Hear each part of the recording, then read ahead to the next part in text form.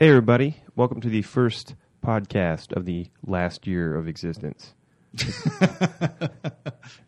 I learned everything about life through the movies, and because I saw the film 2012... We reviewed it together. Yeah, I'm assuming that you're correct. Yeah. All I know is... it happened in the movies then. Mm-hmm. Yeah. All over the world right now, billionaires are pulling their money, and they're buying tickets onto giant ark-like ships. Yeah. Being assembled underground. Yeah. So that they can just drive around the flooded earth of 2012. And they're going to make sure that there's only enough safety boats for the rich. Mm-hmm. That's exactly right. I learned that from the movies. So this is Trevan McGee from Lawrence.com, and I'm here with Eric Moline, and we are here today to talk about the movie. And Eric picked some anticipated movies for the rest of the year that we should be looking forward to, which, again, last year of existence, so... We've really got to look forward to them. Yeah. But before we do any of that, I really want to talk about the movie that's opening at Liberty Hall this Friday, one Tinker, Tailor, Solider Spy. Yes. And it's based on the John le Carré novel. John le Carré. Carré? Yeah, as I found out before I did my review for Kansas First News. Did they? I had to look it up on Wikipedia, how to pronounce it. Oh, very nice. Yeah. So anyway, they did... John le Carré. It's a nice adaptation. He actually had a very interesting background in British intelligence. Mm-hmm. So a lot of his spy novels and his espionage stuff sort of had a very grounded feel to it. And this book came out in 1974, and it's widely considered to be his best novel, and it's already been adapted for British television. Yeah. In 75, I think, or 76, with Alec Guinness in the role of Smiley, who's played in the movie by Gary Oldman. Yeah, very much so. And Gary Oldman has not been as recognized for his performance in this movie as I expected he would be. It's a subtle performance. It's restrained, to say the least. Yeah. Obviously Oscar goes for more showy type roles, but Gary Oldman in this film there's a very subtle emotional arc that he carries in this movie involving a subplot involving his wife and a character in the movie who she's unfaithful with. And like everything else in the film, this is very understated to the point where you may almost not quite understand what's happening. But there is a bit of an emotional charge. I think this film is trying to be so British that it's really like a sticking point. It's something in order to make a movie about the Cold War, they had to make every single character as emotionally repressed and no pun intended, chilly as possible. And so I see why Gary Oldman's not being noticed. Okay. I think there's a wider thing at play here, which is that a lot of people are heralding this movie, but few people actually want to admit that it's not very effective. Okay, well, that's a bold statement. It is. Before I get into it, though, let's back up a little bit and talk about the actual movie a little bit without giving anything away.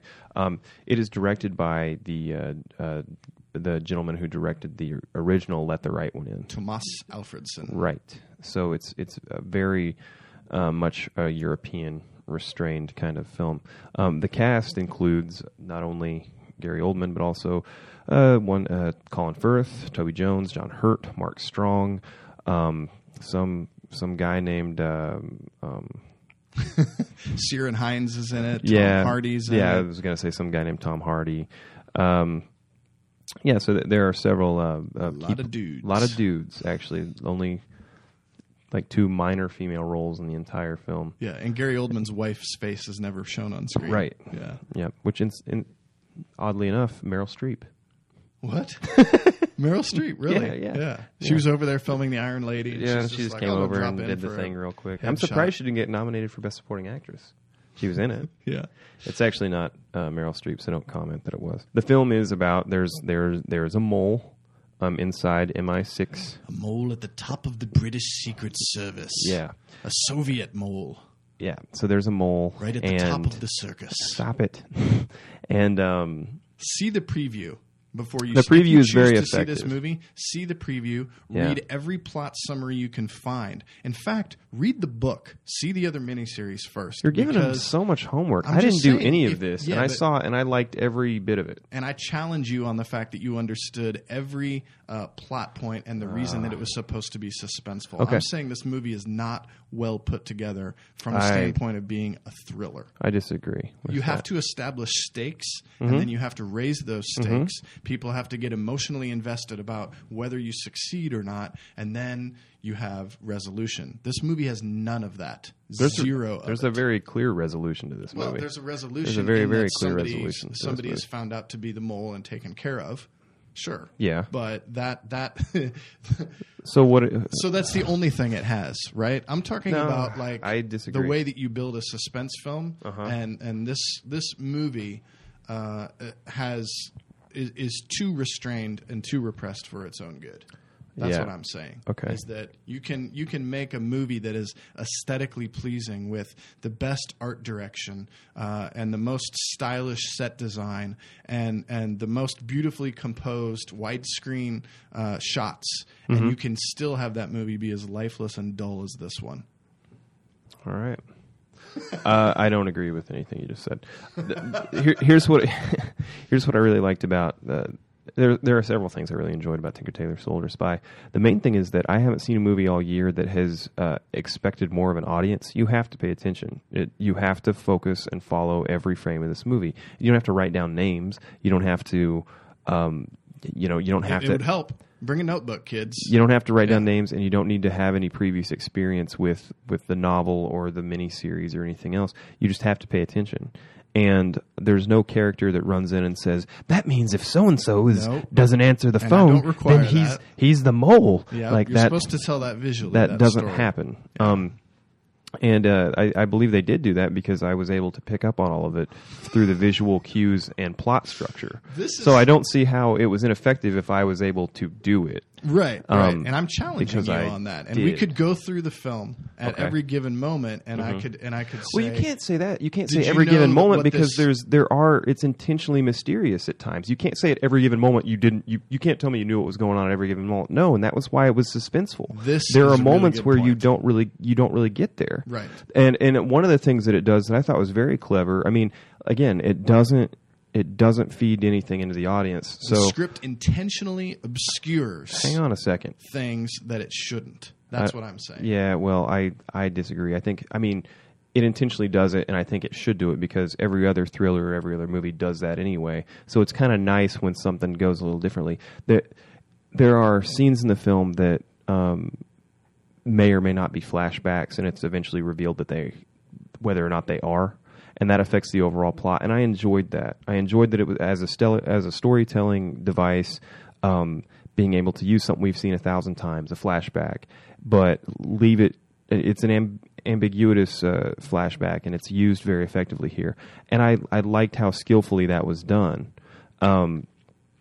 And there are several times during the film when that happens, where it's something we've seen before, but it's just a little bit different, or a little more subtle, or a little quieter, or a little. That's the strategy of the screenplay, is to take these moments and show them to you in one context, and then give you a piece of information that changes that context, so that you will look at it differently after you know this piece of information. Yeah.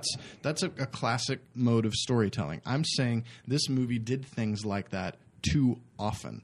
I'm saying that it relied on it as a crutch, and that the characters themselves and the actors who were basically just sleepwalking through these roles, they don't establish any reason for you to care what's going on or to even follow the proceedings that are happening. The fact that they're calling it a suspense thriller, you can tell that by maybe some of the musical cues and how some of the scenes play out. There's a total of 2 instances of gunfire in this movie. Yeah. To say that one of them is about as understated as you can get is an understatement.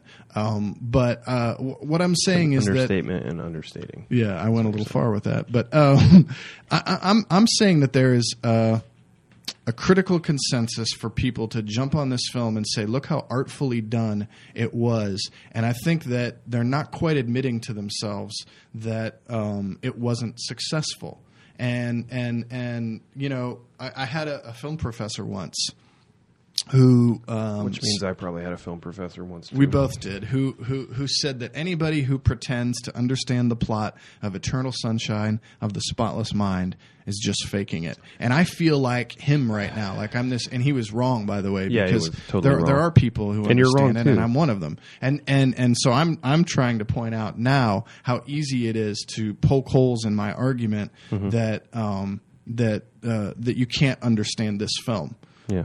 On a first viewing, without any plot summary, preview, knowledge of the novel or whatever. I've seen the film twice, so I'm just giving you my personal experience. I've seen it twice too.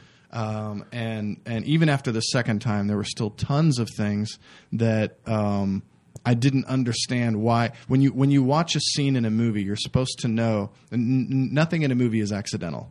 Right, the directors put a scene there for a reason. Each one serves a purpose. Yeah. And in this film, I feel like you watch scene after scene, and even after you get information later on that is revealed, that the purpose, the reason he put it in there, was not successful. It doesn't get across anything that makes suspense. I'm saying that as a suspense thriller, this movie fails because it's not suspenseful at all.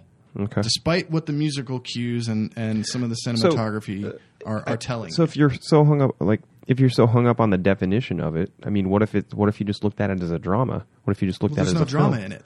So I'm having a hard time. I mean, you seem like... I used a quote from Alfred Hitchcock in my review. I said that he used to say this famous thing about drama. What is drama if not life with all the dull bits cut out? This movie is made up entirely of dull bits. No, I really don't think it is. And it's trying to make I think drama it's a very, out of it, and it's unsuccessful. I think it's a very metered and very focused and a very performance-driven movie. And I really liked watching Gary Oldman live in that character. It was really neat to see...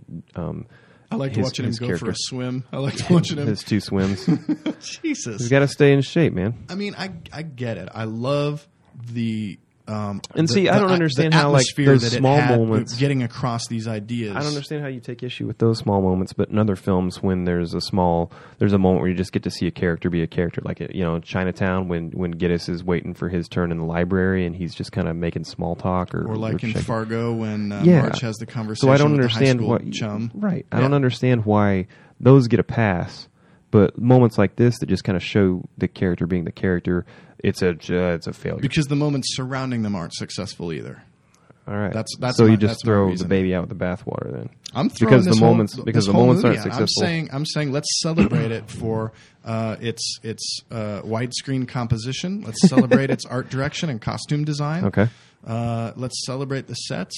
It's certainly more interesting to look at than the BBC version, which I got sent to me as well, and I'm going to be reviewing soon on Scene Stealers. Cool. But the difference is that the BBC version understood that this book is labyrinthine, and they've got 5 or 6 in Britain parts to tell the story, full hours. Right. And the way that they tell the story is very, very different in the movie. And I'm saying that I am watching the British miniseries and picking up things that I had no idea about in the movie. And I know they had to compress things for the movie. I'm saying the way they compress them is unsuccessful, and that this movie is just not suspenseful. I admire it.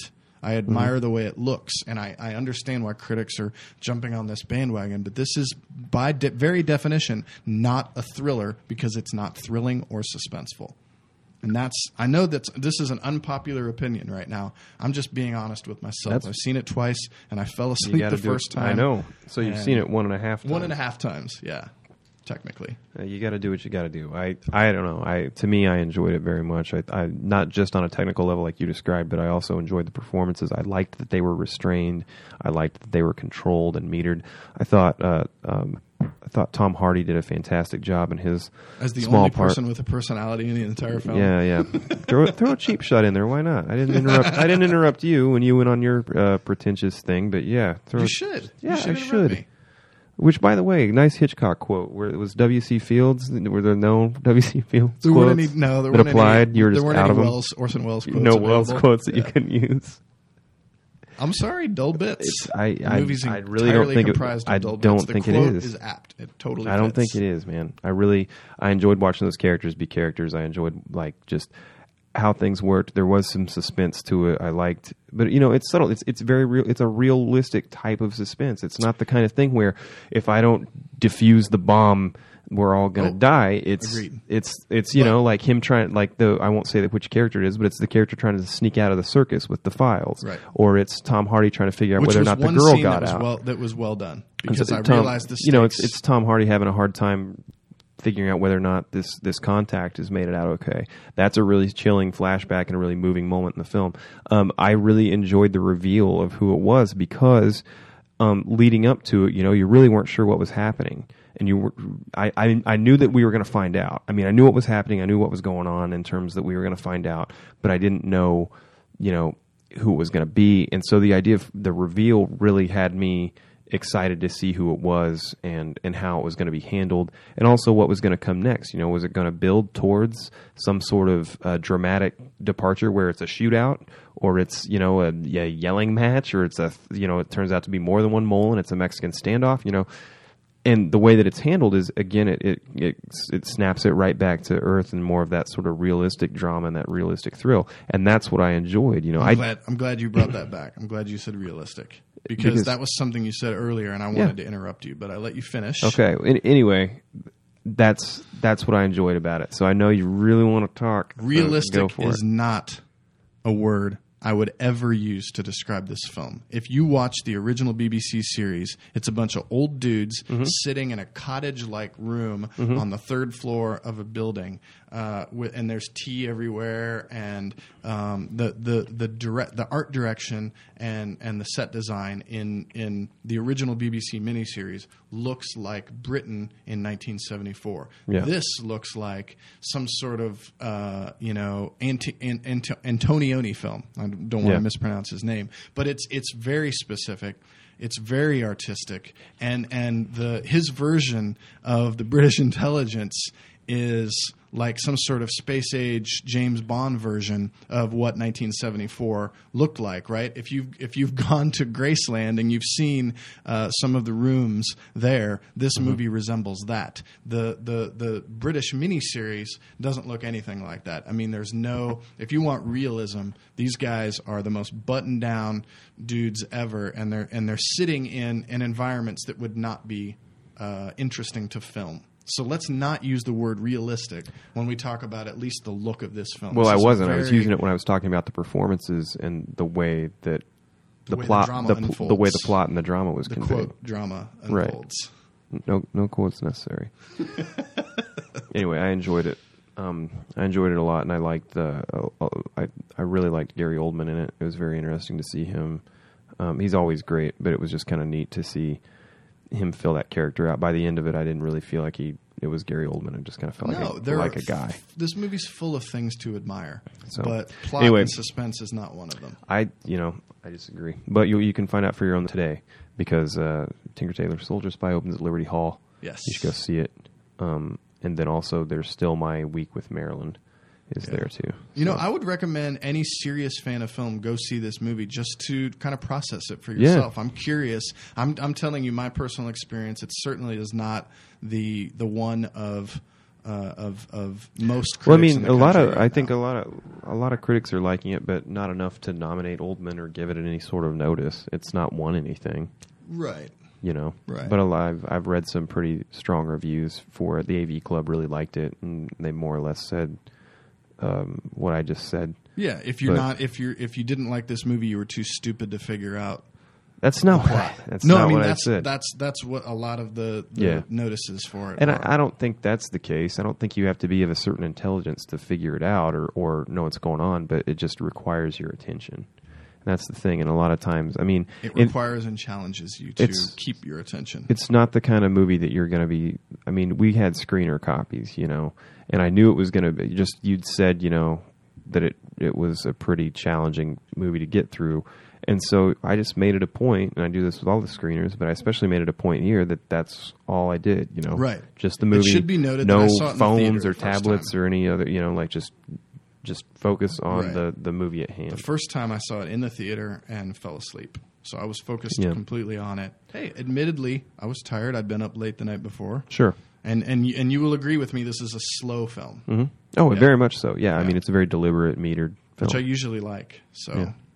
Anyway, so that's Tailor Solider Spy. We've talked about it for quite a bit now.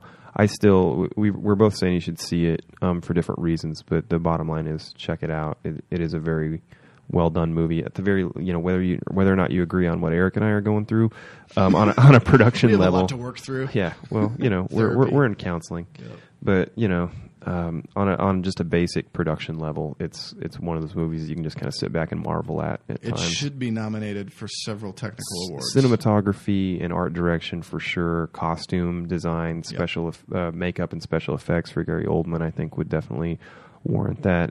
I liked the soundtrack. It was minimal, but I enjoyed the soundtrack too. Original score wouldn't be bad. But minimal. It was minimal. But that's just me.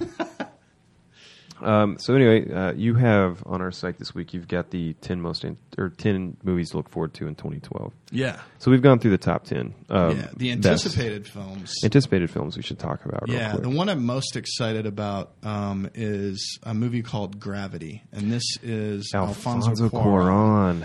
I kind of threw that one in there. Most of my picks were pretty mainstream ones. I wanted them to be movies that people would recognize from either the title or the fact that it's a sequel of the director. But Alfonso Cuarón is a guy, because of Children of Men and because of, what was it, the third Harry Potter movie? What the hell's that? Prisoner of Azkaban, yeah. Which I think is the best one. Is that the third? I thought it was It doesn't matter. Prisoner of Azkaban. But Cuarón is a really interesting director, and I think Children of Men is one of the best movies of the last decade. Yeah, it was. And he's doing sci-fi again. What's really interesting about this is it's a very small story. It's about two astronauts who are basically stuck in space after an accident. And it's this is the weird thing. It's George Clooney and Sandra Bullock. Yeah.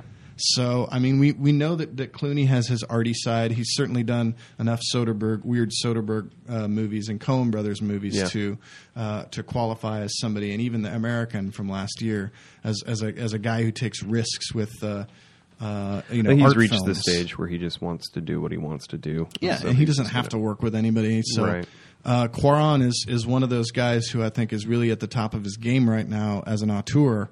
And this movie is filmed by Emmanuel Lubezki, who is the guy who did The Tree of Life and also Children of Men, which should have won cinematography that year. Can't believe that it didn't. If you haven't seen Children of Men yet, please do before you ever listen to this podcast again. It has one of the single greatest tracking shots. Two, I guess, but it's got just one especially of the just greatest tracking shots of all time. Yeah, in it. So I'm excited about Gravity. It's filmed on a lower budget. And That's it was been in entirely production for a filmed on while digital. too. Well, it went through a bunch of different actors. Yeah, kind of like what was it? The Fountain. Aronofsky's Fountain went through Brad Pitt and Cate Blanchett and so there's people before it finally settled on. Yep, and this is a passion project. So that's really all I know about it, and for me that's enough. But I'm excited about that one. Also, it's going to be a good year for sci-fi and fantasy. If you're a fan of sci-fi or fantasy, you've got a really good year ahead of you between John Carter, which depending on where you come down on the trailer, you can look forward to. I don't know anyone who's actually like a fan of the original books. John Tibbetts, our film professor. He talked about this movie incessantly throughout the years that I took classes from him. He talked about the books. Well, he talks about the idea of the movie because this has been through a million different people since the 80s. The rights have been thrown around. I actually reviewed a version of it that I think. Did you do for an Insomniac movie theater? Yeah, I did. Yeah. And the Asylum, I think, made a version when they had the rights, and it was Antonio Sabato Jr., I believe, and then maybe Kari Wurr. I don't know. Nice, from MTV. Yeah, but they had the rights, and they had to do something with it, so they made a really crappy and when we talk about John Carter movie. The rights, we're talking about Edgar Rice Burroughs' character, John Carter of Mars, and the series of books and it starts with the Princess of Mars, the 19 teens. What do you call that? I don't know, the tens. Yeah, and there's like 10 or 11 books in this series. Yeah, dime store novels that just kind of caught on. There's some interesting mythology to it, and it really just sort of was a precursor to a lot of major themes in science fiction. I mean, without John Carter of Mars or Princess of Mars, then you don't have Flash Gordon, and without Flash Gordon, you don't have space operas, and without space operas, you don't have Star Wars. There you go. Know? So, anyway, Andrew Stanton, first-time director, live-action director, I should say, who hopefully he'll steal a page from Brad Bird's book, but he's directing this live-action version. It's got Taylor Kitsch from Friday Night Lights, and Mark Strong's in it again. There are a couple other people that I didn't recognize right away. Taylor Kitsch was horrible in that Wolverine movie. Yeah. What was he playing? Rogue? No, Gambit. Not Rogue, yeah, Gambit, the New Orleans dude. Yeah, that was terrible. I'm not sold on him as an actor, honestly. I never thought he was that compelling in Friday Night Lights, but whatever. Well, Andrew Stanton did WALL-E and Finding Nemo. I have a little bit of faith. This is Disney putting this on. They took Of Mars out of the title because they didn't want to alienate women as a demographic, so they're just calling it John Carter. Sure. I know a lot of women that were going to see it if Mars was in the title, but now that it's not, they're on board. They're on board? Shirtless Taylor Kitsch, they were like, maybe. Yeah. If there's not Mars in the title, definitely. Yeah. There you go. Another sci-fi movie that's going to be big, The Hunger Games, based on that trilogy of books by Suzanne Collins. We actually, The Hunger Games is on our 11 books to read in 2011 last year, and that was a really great pick because it's picked up and now it's everywhere. And this is going to be the first of what they're hoping to be 3 movies. Josh Hutcherson is sort of a newcomer that plays one of the kids, but the big star here is Jennifer Lawrence, who I don't think she can do a movie where she doesn't have to have just crap all over her. She always plays a role where she's either in makeup or she's in the Missouri backwoods fighting meth dealers, or she's always dirty or beat up. And the Hunger Games, she's going to get put through her paces as well. It's battle royale, man. It's essentially that's the thing. It's battle royale. These teens, each province has to select 2 tributes, and then they all go and they're trained to. They're trained in the art of survival, as the trailer says, and then they are released into a giant games area, which is a wooded, crazy area, and proceed to hunt and kill each other. There's 2 things that I thought about when I first heard about this series. The first one is, this is the same as Battle Royale. And the second one is, how is this a popular young adult series where teens in the future actually kill each other? Oh, totally. How is this something that teens should be... I don't know, reading. I don't know. I mean, I guess when I was a teenager, I was already reading some heavy stuff. Grandpa Moline, just go away. I don't know. It's just I'm not excited about it. The big draw here is just it's directed, or the big draw. It's directed by Gary Ross, which isn't anything. I mean, he did Pleasantville, which I enjoyed a lot. I love Pleasantville. And Seabiscuit, which I didn't. But the other thing is, we mentioned him earlier, but Steven Soderbergh did Secondary on this. What? You didn't know that? Yeah. No. What do you mean he did Secondary? Secondary direction. He's in the second crew? He shot pickups and all this stuff for Soderbergh? Yeah, he's friends with Gary Ross. No, he's friends with Gary Ross, but yeah, he shot Secondary on this. Okay, everybody, here's our second unit director. You may know him as the guy who won an Oscar as Academy Award winning director of Traffic, Contagion. He's here to do pickups today. Extras to take your place. Anyway. Then we've got the Avengers and the Amazing Spider-Man, 2 of Marvel's 2 big guns for the summer. I finally watched the trailer for the Amazing Spider-Man, and I'm totally against trailers, but you embedded it after I wrote the article, which I still hadn't seen it, and then I said, you know what, I'm going to check this out. Yeah.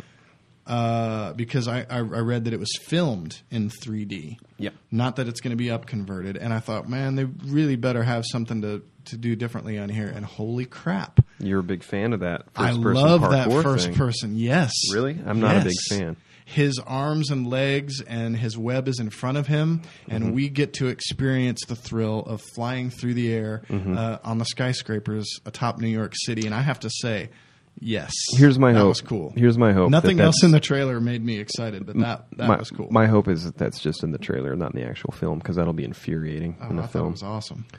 As a ride, it'd be fun. As a filmic device, I don't buy it at all. Well, we'll see. But anyway, as a ride not a big trailer, it worked. It's one of the biggest movie franchises the last decade. They rebooted it because they wanted to hang on to the rights, but they couldn't get everybody to play ball. Tobey Maguire was game, but Sam Raimi had a pretty crummy experience with Sony after the third one. Yeah, but Sam turned in a budget, and they rejected it. And they rejected the budget, which is the studio's way of saying no. Yeah. And it could have been Raimi submitting a astronomical budget in the hopes that they'd veto it. It's hard telling telling. Yeah. But it's a reboot. They needed to keep the rights. They're starting over. They've got the guy who directed 500 Days of Summer, Mark Webb, and it also stars Andrew Garfield from The Social Network and Emma Stone. That's really all there is to say about it. Rhys Ifans is going to be the lizard. Yes. And that's really all you need to know. Oh, and then also Martin Sheen is going to be Uncle Ben this time, and Sally Field is Aunt May. From the trailer, it looked like they were rehashing a lot from the first movie. I was told they weren't going to do that, so that was disappointing. Yeah, I don't know. Maybe they'll just gloss over it real fast. The Avengers, everyone knows about the Avengers. It's going to have basically every big summer movie that Marvel's done for the last 5 years is going to get condensed into one giant movie. So we'll have the Incredible Hulk, Iron Man, Thor, Captain America, Nick Fury, the Black Widow, and Jeremy Renner, of course, as Hawkeye. Will all be fighting against Tom Hiddleston, of all people. Yeah, against Loki. And the big draw here, I think the cast is great. I'm really looking forward to it, but the real reason I'm looking forward to it isn't because, oh my God, it's finally happening or whatever. I have a lot of faith in Joss Whedon as a writer and director of the project, and he if anybody can do this, he can do it. Yeah, he handles ensembles incredibly well, and he's responsible for one of the best ensemble comics ever. His run on Astonishing X-Men with John Cassaday is not to be missed. If you haven't had a chance to read it, do so, because it's 7 fantastic. Years doing Buffy the Vampire His 7 years Slayer. doing Buffy. His 7 years doing Buffy, and now he does the Buffy comic, and that continued the season. So he's on like season 9 in Buffy now or something. The movie though that's going to make the most money all summer is The Dark Knight Rises, and that comes out July 20th. I was fortunate enough I didn't get to see the 6-minute teaser thing, but I did unwittingly get to see the trailer before Mission Impossible when we saw it in IMAX, and it is jaw-dropping in IMAX. I mean, the trailer is fantastic. I know you haven't seen it, but I heard that Bane's dialogue was incomprehensible. That's what a lot of people have been saying. In the trailer, you can understand it, and from what I understand, they've submitted a new mix for the pre-seed. And then I saw something after that announcement that said they didn't. Was false. So who knows? Who knows? I don't know. I have enough faith in the director. I don't think he would release a movie where you can't understand 90% of what the main villain says, and the guy who's going to be on the screen almost as much as Batman himself. Not Robert Altman, so yeah, I don't think he's going to do that, but you never know, he might. And then we've got The Bourne Legacy on August 3rd, and you put that on there just to spread things out. I'll back up though. There is a movie June 6th that I'm looking forward to, and it's Prometheus. That's Ridley Scott's return to the sort of the alien lore. It's technically not a prequel, but it's kind of a prequel. There are definitely some images of things you see in the first Alien are present in the trailer. That's got a fantastic cast that includes Michael Fassbender, Noomi Rapace, Charlize Theron. I'm really Idris Elba, so I'm really looking forward to that. And I was saying to Eric before we started the podcast, Ridley Scott is a great director, and his biggest challenge is he can take a bad script and make a good movie. He can make it visually interesting. Because he can make it visually interesting, and he can pull some good performances out of some good actors. Gladiator, is a great example because the script wasn't finished when it started, and a lot of the things that are sort of iconic about that movie in terms of the sayings and mottos and everything, those were sort of made up on the spot from Russell Crowe or from other members of the cast.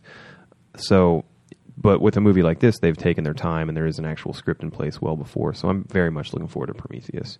And if you haven't seen the trailer yet, please do, especially in HD, and if you can on a television, because it is pretty jaw-dropping to see some of what's shot already. And then the last big movie of the year, well, okay, not the last, but the other big movie that everyone's going to flip out about in the winter is The Hobbit. We get the first part of Peter Jackson's 2-part adaptation of The Hobbit. And I couldn't believe it when I read your description.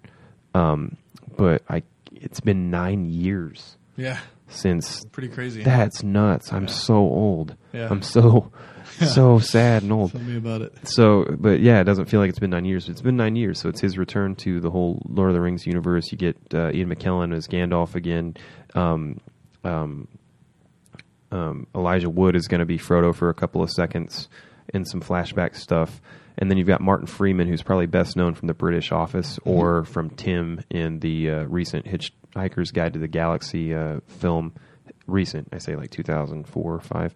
He was Arthur Dent. Yeah, he was Arthur Dent in that film. He will be young Frodo. And that film is going to... Yeah, young Bilbo, sorry. It'll be young Bilbo Baggins, and that movie is going to be fantastic, I think. But everyone is saying that, so... I'm really looking forward. I'm glad they haven't shown the dragon yet, and I hope that they don't for as long as they can. Well, I don't know the book that well. I hope he's not even in the first half. I don't think he's in the first half. Okay. Well, there's some references to him, and you get some description of him destroying cities and things like that. So it'd be little snippets to get us excited. Yeah, and they might do sort of like they teased Hopefully Gollum.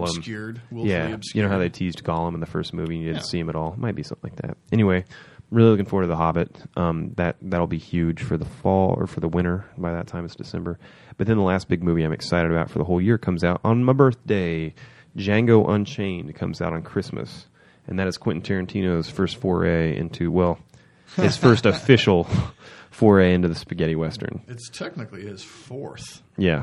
I mean, Kill Bill, both the Kill Bills and Inglourious Basterds were very spaghetti western. At times they were, absolutely. But and even this one, he's not doing it as a western. It's set in the Deep South. Yeah. It's during slavery. Yep. Jamie Foxx stars as a freed slave who's been trained into a masterful cutthroat assassin by a German bounty hunter played by Christoph Waltz. Leonardo DiCaprio plays against his usual type. I'm excited and is about that. Crazy Mississippi club owner that has that raises slaves to fight and kill each other and just does Samuel Jackson is all kinds of terrible slave. stuff. And his house slave is Sam Jackson, who trains the